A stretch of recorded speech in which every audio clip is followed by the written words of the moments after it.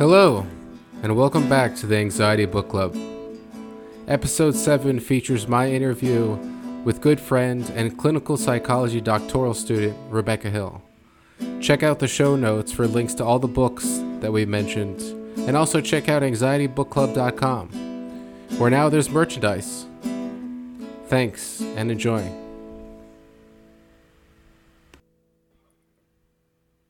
So, Rebecca, full disclosure here, you're my friend, right? We know each other from this apartment Real building that life. we live Yeah. in Fort Lauderdale. So, Rebecca Hill, you're a PsyD student at Nova. How would you describe what you're doing right now? Yeah, I'm a clinical doctoral student at Nova Southeastern. I'm in my third year working towards my PsyD. So you nailed it. Awesome. Yeah. Awesome. Well, congratulations on making it this Thank far you. into your Thank you. education. Yeah. Thank you. So what's it been like the first several years, or the first 3 years? Was that mostly classes and now you're transitioning into clinical, or has it been a mixture? Yeah, it's been a mixture. The first 2 years are really course load heavy. I was taking 7 classes a semester roughly, sometimes more. So Wow. definitely very course load heavy. And then in my second year, I began my clinical training where I was doing like 10 hours a week seeing clients. I was actually at a Nova clinic. Now in my third year, the emphasis is definitely more on clinical training. I'm currently taking one class, which is sweet and feels very different. And I'm placing a higher priority on my research and my clinical training. So the program definitely shifts kind of midway through, but with a little bit of both sprinkled out throughout. Awesome. And so just to give the listeners a little bit of context, what is Nova? Oh, Nova Southeastern University. It's a private university in Fort Lauderdale, Florida. And I'm at I'm in the Department of Psychology building. So they have like an undergrad program, billions of graduate schools, and I'm in one of them. Gotcha. And 7 classes a semester sounds like a lot. Is Yeah. that more than usual for a grad program? Not this type of grad program, just because there's so much foundational coursework that you kind of have to get through before you can even begin to like see clients or conduct research or anything like that. So some semesters it would be like 6 full semester classes and then 2 half semester classes that would kind of rotate. But it definitely is heavy. To my understanding, that's how a lot of these clinical psych grad programs are. And so when you're all done with this and you have the doctorate in clinical psychology, what will you be able to do? I will be able to see clients on an individual, family, couple level, conduct group therapy, conduct psychoeducational assessment and testing.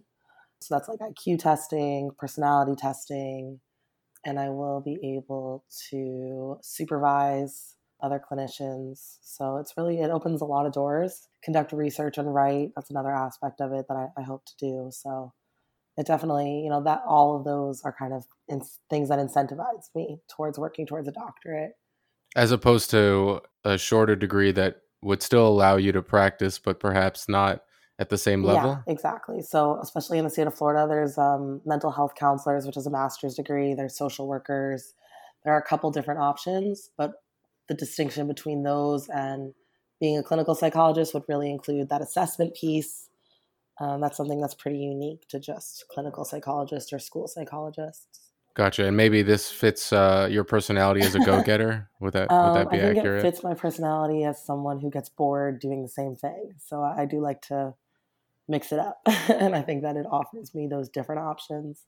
Ah, okay, I understand it now. So if you had only done the Hmm. master's, you'd sort of be Yeah. pigeonholed into being a Hmm. counselor, whereas in this capacity, you could do research, you could Hmm. teach, you could Hmm. supervise people, and you can also do Yeah, traditional therapy. exactly.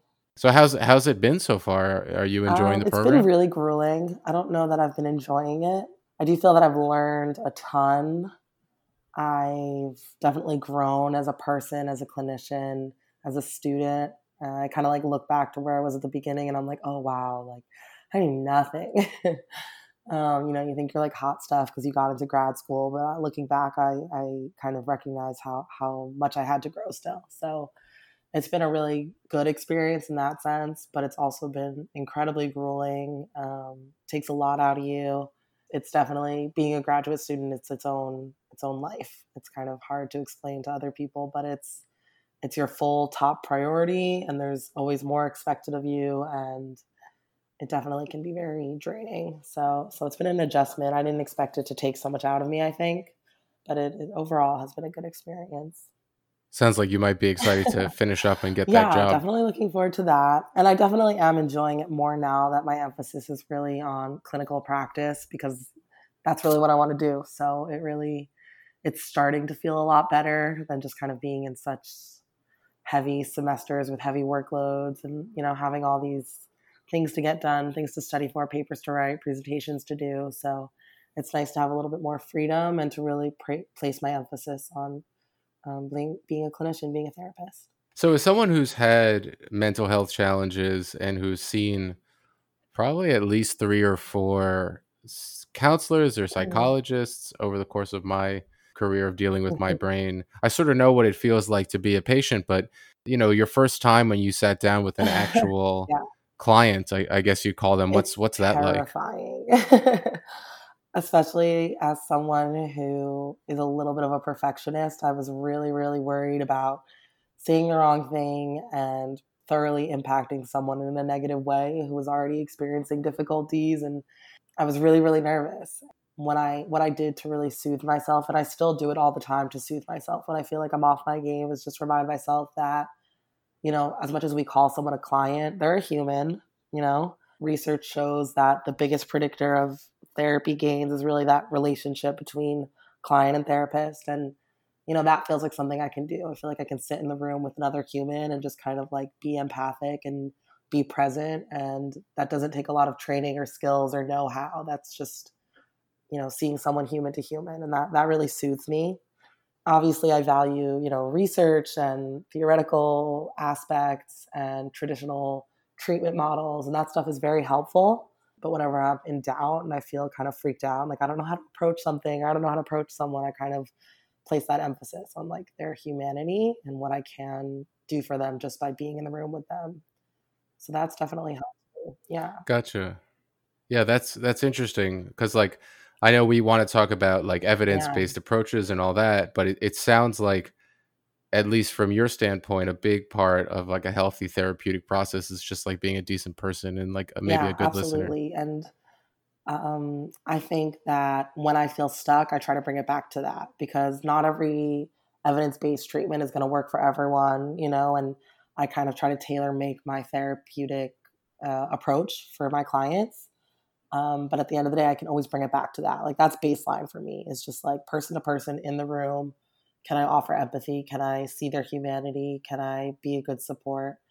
And that still has, like basis in the literature. That would be kind of considered a Rogerian approach, just being empathetic and showing unconditional positive regard for this other person. That's the term that like Carl Rogers uses. So that's definitely kind of my baseline whenever I begin with a new client or with any of my ongoing clients. And then from there, you try to, I try to tailor make my approaches and use the evidence, use the research to offer the best treatment that I can. Cool. Sounds like you might be a good person to talk to for someone who's having a hard time. So that's a Yeah. good segue, I Yeah. think, into some of the actual sort of Hmm. problems that you encounter in your clinical research. So, what are some of the hot topics that people are dealing with down here in South Florida that they are seeking Services for. mental health Yeah. help So for? I spent my first year of clinical training at a family treatment center. So I was seeing a lot of kids with behavioral disorders, that being, oppositional defiant disorder. I was seeing a lot of kids with ADHD. I was seeing kids with depression and anxiety. And what I really valued about being at a family treatment center is that you get to bring everybody into treatment. I did a lot of what we call parent training, so offering support and psychoeducation to parents who are dealing with their kids, and they might not have a good understanding of what ADHD is and how that manifests in their child's difficulties. They might not have a good understanding about how they can better parent, honestly. And having that opportunity to work with parents to offer the best for their kids was really valuable, because so often kids come into treatment and you don't get to work with the parents, but they're such a big part of that child's life and picture and presentation. So that was a lot of my experience in my first year. Or yeah, Okay, so please. yeah, well, let me just chime in here because I'm sort of fishing or hungry Yeah, for maybe an example. yeah. What you're saying sounds really Hmm. compelling, right? Like, so for children who are dealing with mental health issues, maybe a big part of their therapeutic success is sort of getting the parents Hmm. on board. So I know you can't violate any sort of Yeah, HIPAA sort of restrictions, but do you have any yeah. stories Oh, that you want to totally. share Yeah. about this kind of And thing? I guess this is you obviously do your disclaimers, but disclaimer: this is not specific, personalized mental health advice. You should always speak with your own clinicians or doctors. But I'm totally happy to share just general advice. Working with a child, let's say, who has attention deficit hyperactivity disorder, people kind of go in with assumptions about what that is or what that looks like. And just, the cornerstone of ADHD is really executive functioning difficulties. So that child doesn't have the ability to self regulate, to follow through on instructions, to be organized. And that's because they're lacking that executive functioning ability. What I've seen is a lot of parents, let's say, who they'll get frustrated over and over again with a child who has ADHD. Oh, I told him he should know. And he knows where his homework is. He knows how to clean up his room, all these kind of basic childhood struggles that kids will have, right? Getting yelled at their parents for not cleaning their room or whatnot. Educating a parent about kind of what the deficits are and kind of some simple solutions that can support a child in those tasks can just take away so much of the drama and the heartbreak and the fighting and the punishment. One example is I had a child with ADHD and his parents would fight with him a lot that he would get home and say, "Oh, I don't have homework." And then, the next day get in trouble at school for not doing his homework. And his parents, like, they thought he was lying. They thought he was manipulative. Like, they used all these really loaded words.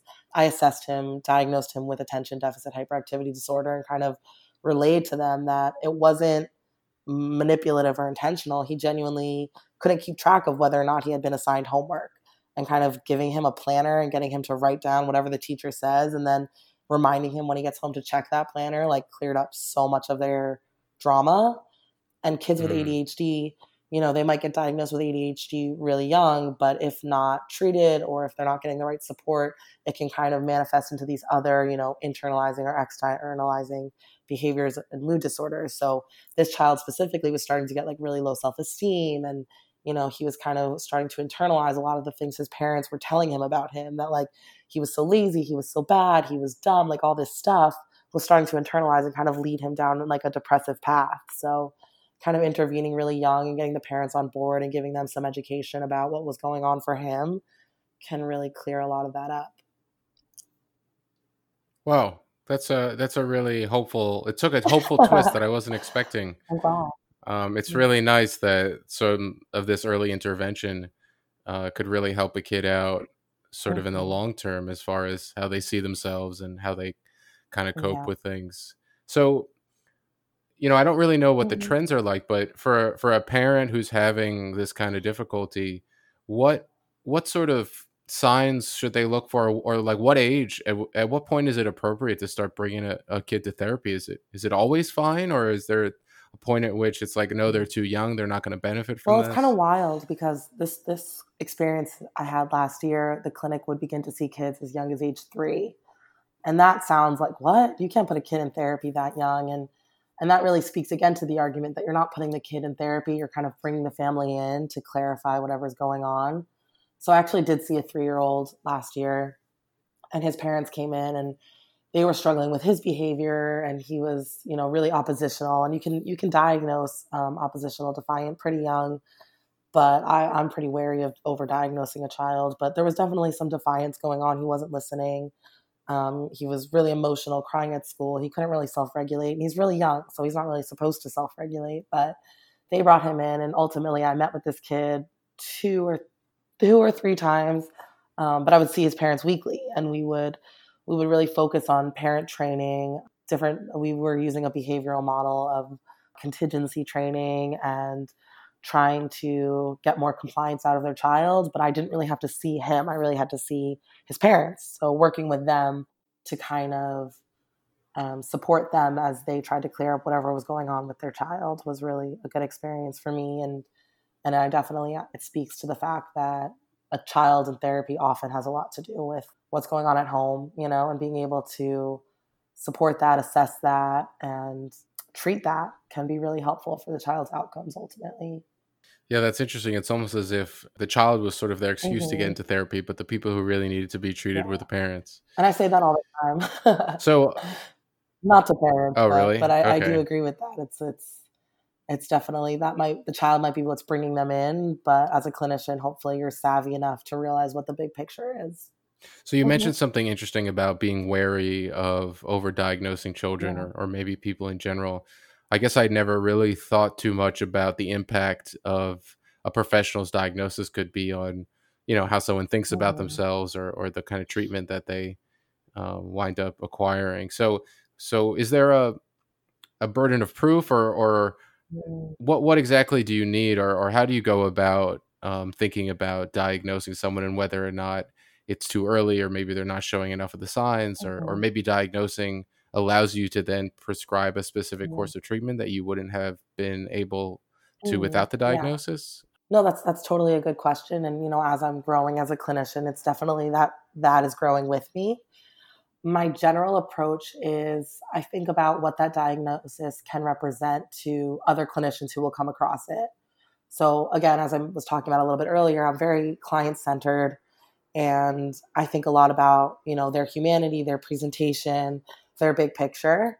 I'm wary of, let's say, diagnosing, putting it in a report, and then another clinician coming along and thinking they know everything about that client, especially when you're working with some diagnoses that are a little bit more loaded or recognized as a little bit more taboo, like a personality disorder, something like that.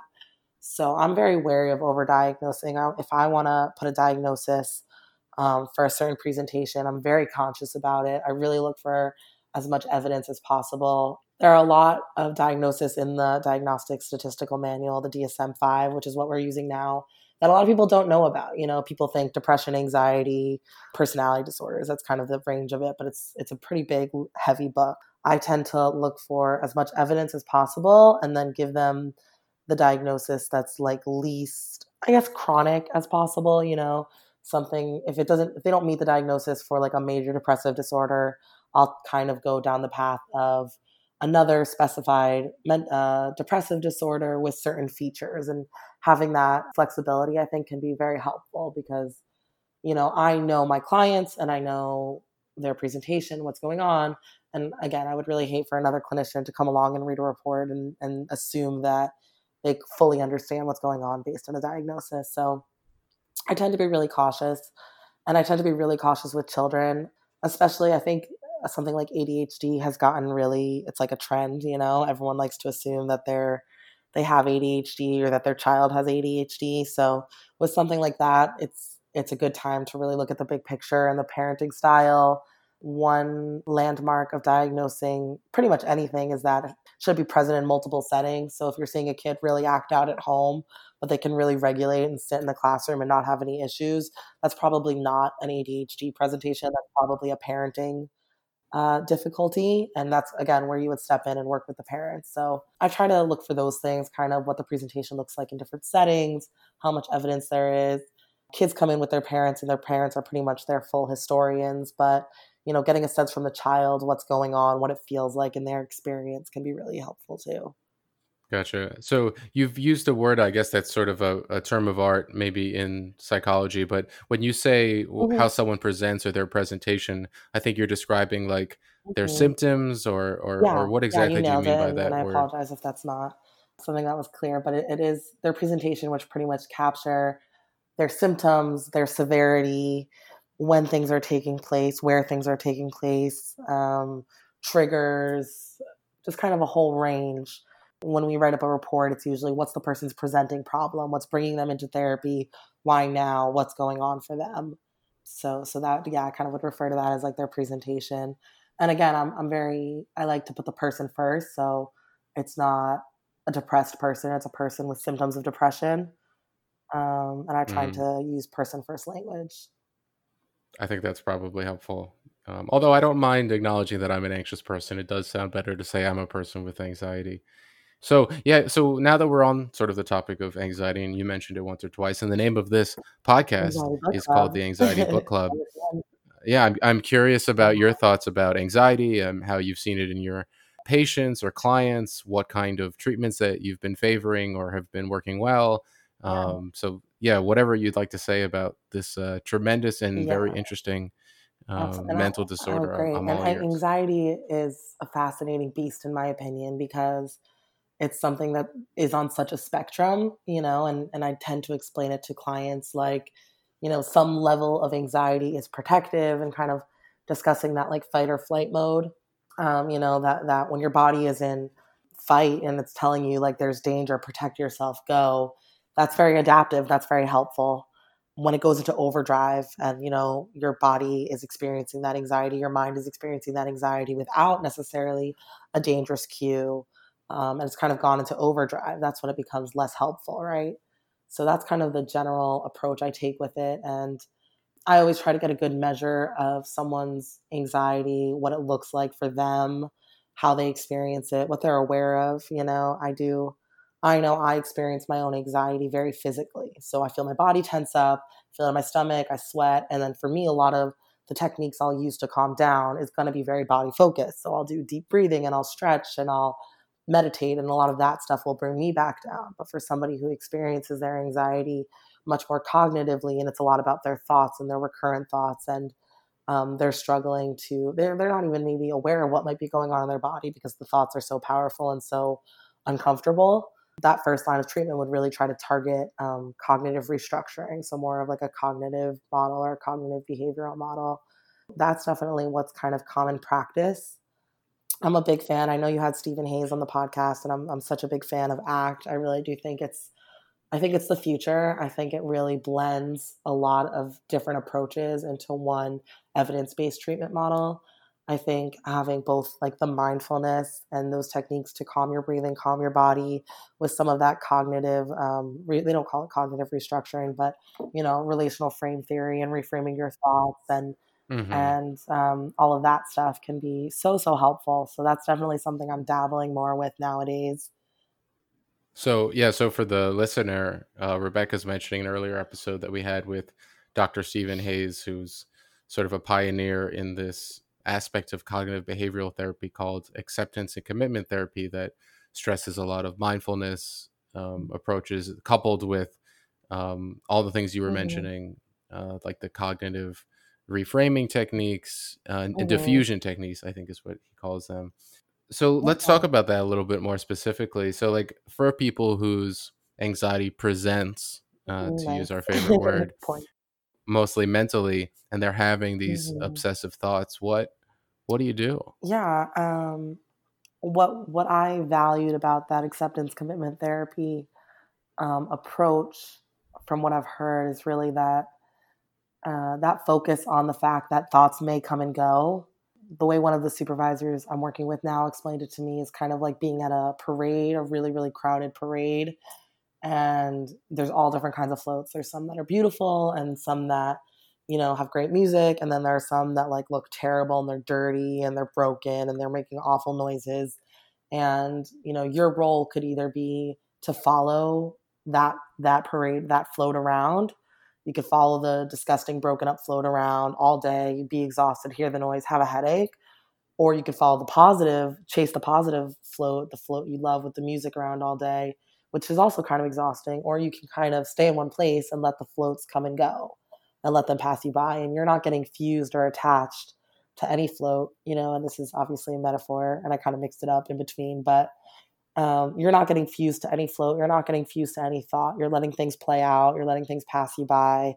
You're paying your focus and your attention to the positive ones, and you're letting the negative ones just float by. And I think that's a really unique technique. I don't think that's easy. I think that takes lots and lots of practice to allow yourself to do that, to diffuse yourself from some of those negative thoughts, but to recognize that there's space for all thoughts, right? There's space for the negative and positive thoughts to pass you by and to become less fused with those negative ones that'll have some of those detrimental effects for your mental health.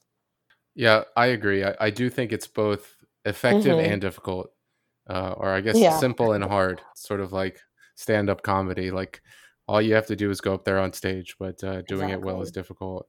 I think for that stuff to be effective, and it's something I've tried to incorporate into my life, is you need to have some of the mindfulness tools Absolutely.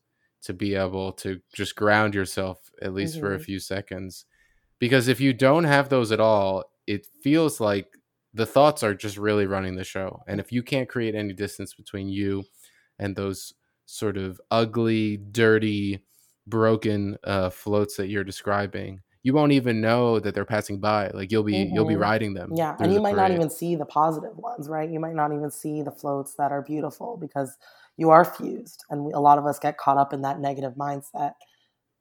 There's that like little trick. I'm sure someone's mentioned it to you, but that kind of concept of, we think a lot of what ifs. What if everything goes wrong? What if I mess up? What if they hate me? And there's that little trick of like, oh, what if everything goes right? And what if they love me? And what if I kill the presentation? What if I do great? Like, and that's easier said than done to implement that stuff, because it's so not what most of us are used to.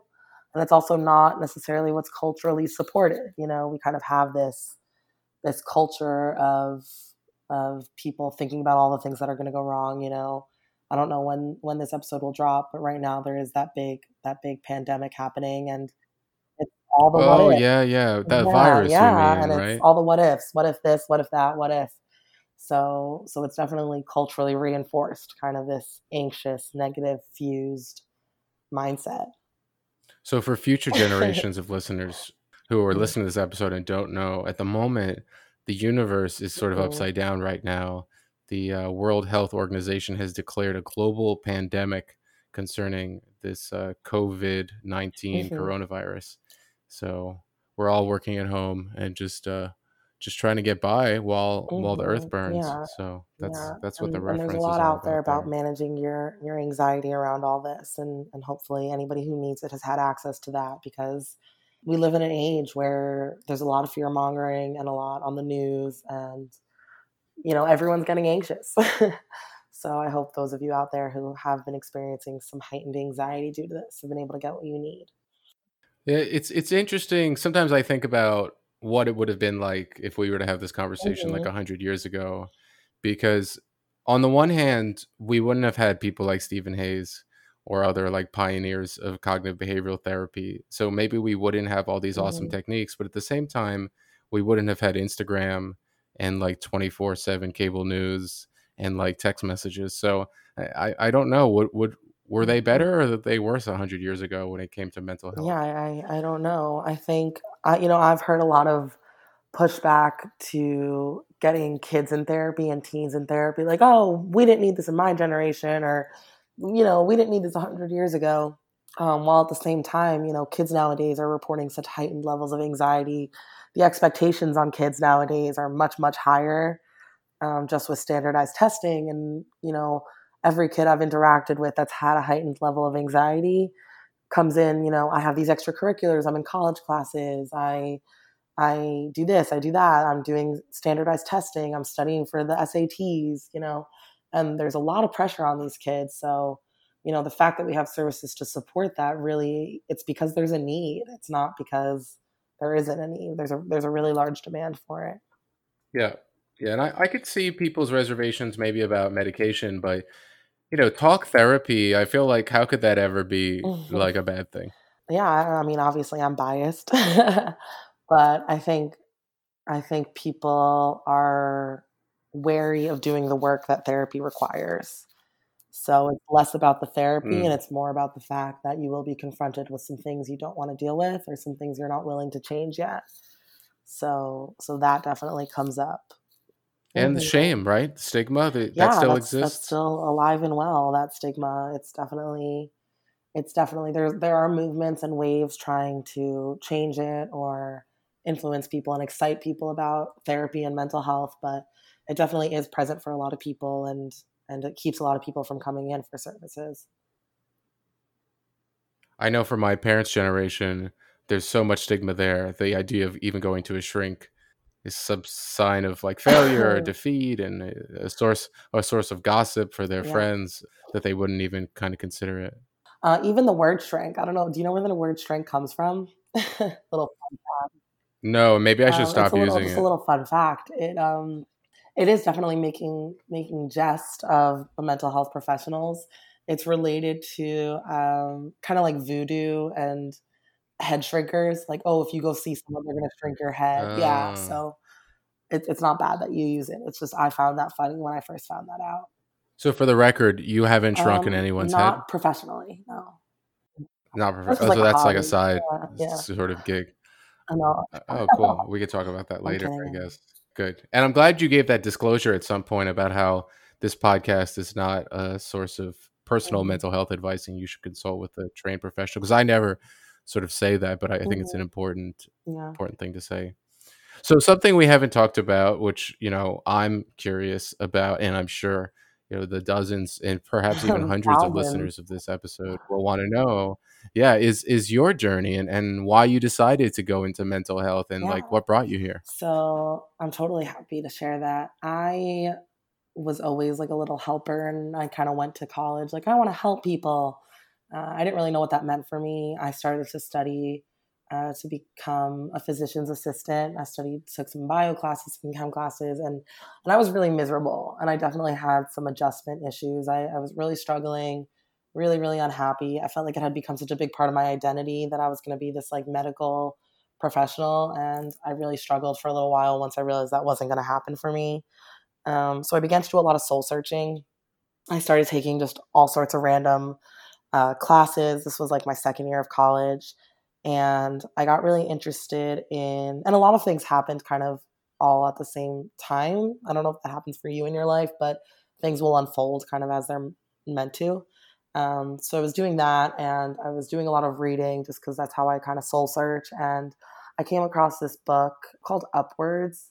I can't remember the author right now, which is a shame, and I will get back to you with it. But this book called Upwards, and it's all about resilience and post-traumatic growth and um, a field called positive psychology. And for me, that was really eye-opening and really touched something in my soul.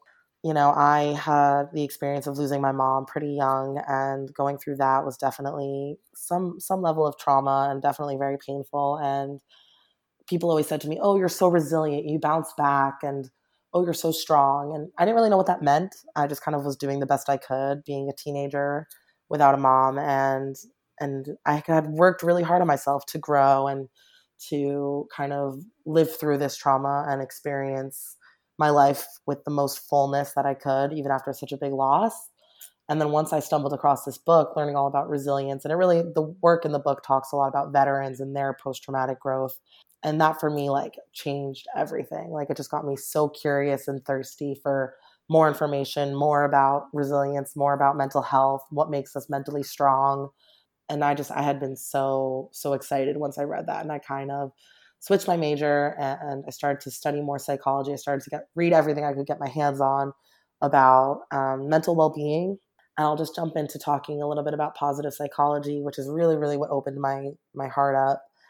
Positive psychology is kind of a new movement within the past 20 years, which is pretty young for the field of psychology. And it really places an emphasis on well-being and growth and resilience and kind of the science of happiness, what makes life worth living. The founder kind of this movement is Martin Seligman. He was the president of the American Psychological Association. He has a million amazing books I could recommend to you and to your readers. And definitely that could be a good podcast episode for you if you start to think about some positive psych stuff. But positive psych started to add what was missing from the field of psychology, because in kind of regular psychology, we place a really big emphasis on what goes wrong and on pathology. And positive psychology tries to think about what goes right. How can we learn from the people that are mentally strong and resilient, and then use those tools to help other people become more mentally strong and resilient? So that was kind of my introduction to the field. And from there, I actually ended up working at a nonprofit when I was living in New York City, which totally used a positive psych approach. She had studied with Martin Seligman, the CEO of this foundation, and it was really, that was another step. And that kind of took me through college until I took the time to apply to grad school. And then I'm ranting. I don't know if you want to interject at all. That's Right, my you job. decide when Okay, to I'll decide interject. when to So interject. from there, I had moved from New York, and I was applying to graduate schools, and I felt that I could take this edge, this positive psychology edge that I valued, and bring it a little bit into the clinical world. And for anybody outside of the field, they'd be like, "Oh, of course, that makes sense. It's psychology; it goes together." But in any class I'd ever given a presentation about positive psych on, no one had ever heard of it, which was kind of wild to me. Some professors had maybe heard of it, but none of my classmates. So you have this future generation of clinicians that's still kind of stuck on disorder, stuck on pathology, stuck on all the things that go wrong. And that kind of, for me, gives me an edge a little bit coming in and being able to share that with my peers and my colleagues and with my clients. So that kind of took me into the clinical psych world. And that's where I am now. Awesome. Yeah, that's a great answer. It sounds like a lot of like your upbringing, and then you happened upon, I mean, I think it's amazing that you happened upon this book, Upwards, and we'll definitely try to include it in the show notes, but were you just Googling around for books on resilience, or how did that come into your I think I life? had been reading like a Time magazine, and it had a little blurb about it. And I was like, oh, and I just ordered it and I bought it and I read it. I'm a big reader, so if something piques my interest, I read it as soon as I get my hands on it. Yeah, I think that's terrific, and what a sort of positive way, not only for yourself but for your future clients, to sort of deal with something difficult. To read a book that sort of informs your life going forward and helps you make a career decision. I can't think of a better way. Normally, I just go in the kitchen and eat like 6 or 7 bagels, but this seems like much better. Maybe. Well, hey, Mr. Anxiety Yeah, Book for sure. Club, that's how this all got started for you, I think. The fact that you're such a consumer of books and you felt that you could share that with people and that it would be helpful to people. That's that same kind of mindset. Yeah, you're totally right. I've been trying to get the author of that book, the first book that I read about anxiety that really turned things around for me. It's called Dare by Barry McDonough. It's a really terrific book, and it really simplifies a lot of the steps recommended by not shrinks, but trained psychologists for how to deal with anxiety in a productive way. But yeah, I think books are amazing. Even though we have so much information now on the internet, books are still just really good. I completely agree. I took a course on edX not that long ago called The Science of Happiness.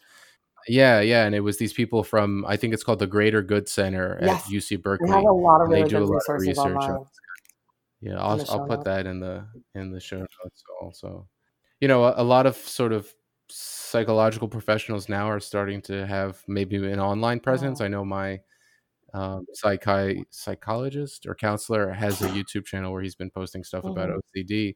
Do you have or anticipate having an I online anticipate presence having one. At going? first, I was kind of resistant to it because I wasn't much of a social media user myself, and I haven't been for a long time. But I've begun to sort of cultivate a social media account, and I just follow accounts that are really supportive and give a lot of really good perspectives. I follow a ton of therapists on Instagram, and it's definitely been a supportive environment for me, and especially someone who's experiencing pretty heavy mental health difficulties and is stuck with a lot of resources or kind of stuck at home. I find that that's great that that's available to them. They don't have to go anywhere, they don't have to do anything, like it's right there. And I think making mental health resources so accessible is such a blessing. So I definitely do foresee that for myself at some point. There's definitely a new movement for kind of telehealth, doing therapy over Skype. That's something a lot of people are doing. And I don't know if I see that in my future just because I'm such an in the room kind of therapist. And I really like to work with the energies in the room. And I'm also technically challenged setting up computers, and you saw that yourself this morning. So that's probably not the best option for me, but definitely some sort of presence, I think, is a really good resource to put out into the world for anybody that it might be helpful for. Yeah, so we'll have to circle back with you when you do get that presence and let our listeners know about it. So I think you mentioned something interesting that we haven't really gotten from the other guests. And since you're a young person, you're woke and hip and with it, this whole idea of getting help through these really popular channels like Instagram, is there any handles or any people in particular Oh my you'd God, where do recommend? I start? Yeah, so many people. A lot of the influencers I've cultivated for myself are a lot of researchers on body acceptance, well-being, health psychology. So I'm a big fan of Lindo Bacon. I'm a big fan of Evelyn Tribole. They're both on Instagram. I'm a big fan of, I'm just scrolling really quickly because I'm so excited to share. The Mind Muse. Sure. I'm a big fan of Rachel underscore last name. I'll read out her last name. So it's Rachel underscore TUCHMAN underscore LMHC. She's a licensed mental health counselor. There's so many great people. Yeah. Cool. Yeah, Good. I'll send you We'll put some that those I'm in a the big fan notes. of. And again, it's just, the age we live in where everyone's glued to their screens. You can take in a lot of information, you can take in a lot of content, and to have that content be geared towards like supportive mental health resources can just be really good. Just you don't even realize how it might affect you or how it might stand out to you, but even coming across like one or two quotes that can make you feel more supported in your day can make a big difference, I think. Awesome. Awesome. So I'll ask you sort of maybe one last question and I'll let you get on with the rest of your Friday here. So do you have anything that I didn't ask or anything that you think would be especially helpful to either a listener or maybe even someone who was in your shoes a few years Mm. ago thinking about getting into the mental health profession? Any Oh sage words yeah, of that's a advice? nice question. I'll speak to people thinking about getting into the field because I know I was definitely very intimidated, especially by the thought of graduate school. I've always liked school and done well in school, but this felt like a whole nother level. When I hear myself saying I'm going for my doctorate degree, I kind of want to laugh at myself because that just is crazy. But it's definitely, if you feel like you're cut out for it, do it. You don't know the impact you can have on people. You don't know what unique perspectives you can offer people. I think I was always feeling insecure that I wasn't academic enough and I wasn't professional enough. And I had a lot of fears around that, especially because I'm very goofy and very, chill. I don't know. That's kind of how I like to be, just very relaxed. And that allows me to be that way with my clients. I offer evidence based treatment, I offer empathy, but I'm also somebody that they can laugh with. And I'm also somebody that, therapy isn't stressful. And I really try to normalize their experience in therapy that we can laugh and we can cry and we can talk and, you can be yourself in the room. I think as a therapist, people get really scared from being themselves in the room. They want to be this like upright professional, and there are obviously professional boundaries and things to upkeep. But be yourself with your clients, be yourself through graduate school. Share your struggles if you're in graduate school and sharing your own, experiencing your own mental health difficulties. Like, get support. You're human too. So that was kind of a roundabout answer, but I think it brings me back to how I even started, which is such a beautiful, sweet full circle that it's all about humanity, I think, at the end of the day. So be your most human self, be your most well developed self. And that's what's going to enable you to, help your clients be their most human and well rounded selves. I love that. Yeah, that's perfect. So you took something that maybe you Hmm. were concerned that made you less serious, and it turns you to be just more Hmm. empathic and sort of a more Yeah, human I think practitioner. so. Well, Rebecca, thank you Oh, so much it's for been an taking the honor. time. It's been a pleasure chatting with you. I cherish our friendship, and I'm so glad that you were able to make the Oh, it's time to been be on the such an honor, podcast. and you're going to have 100 new listeners because of my friends and families, because I've been bragging about this for weeks, and it really is an honor. And I think what you're doing with this podcast is really, really important. So big cheers to you, my friend.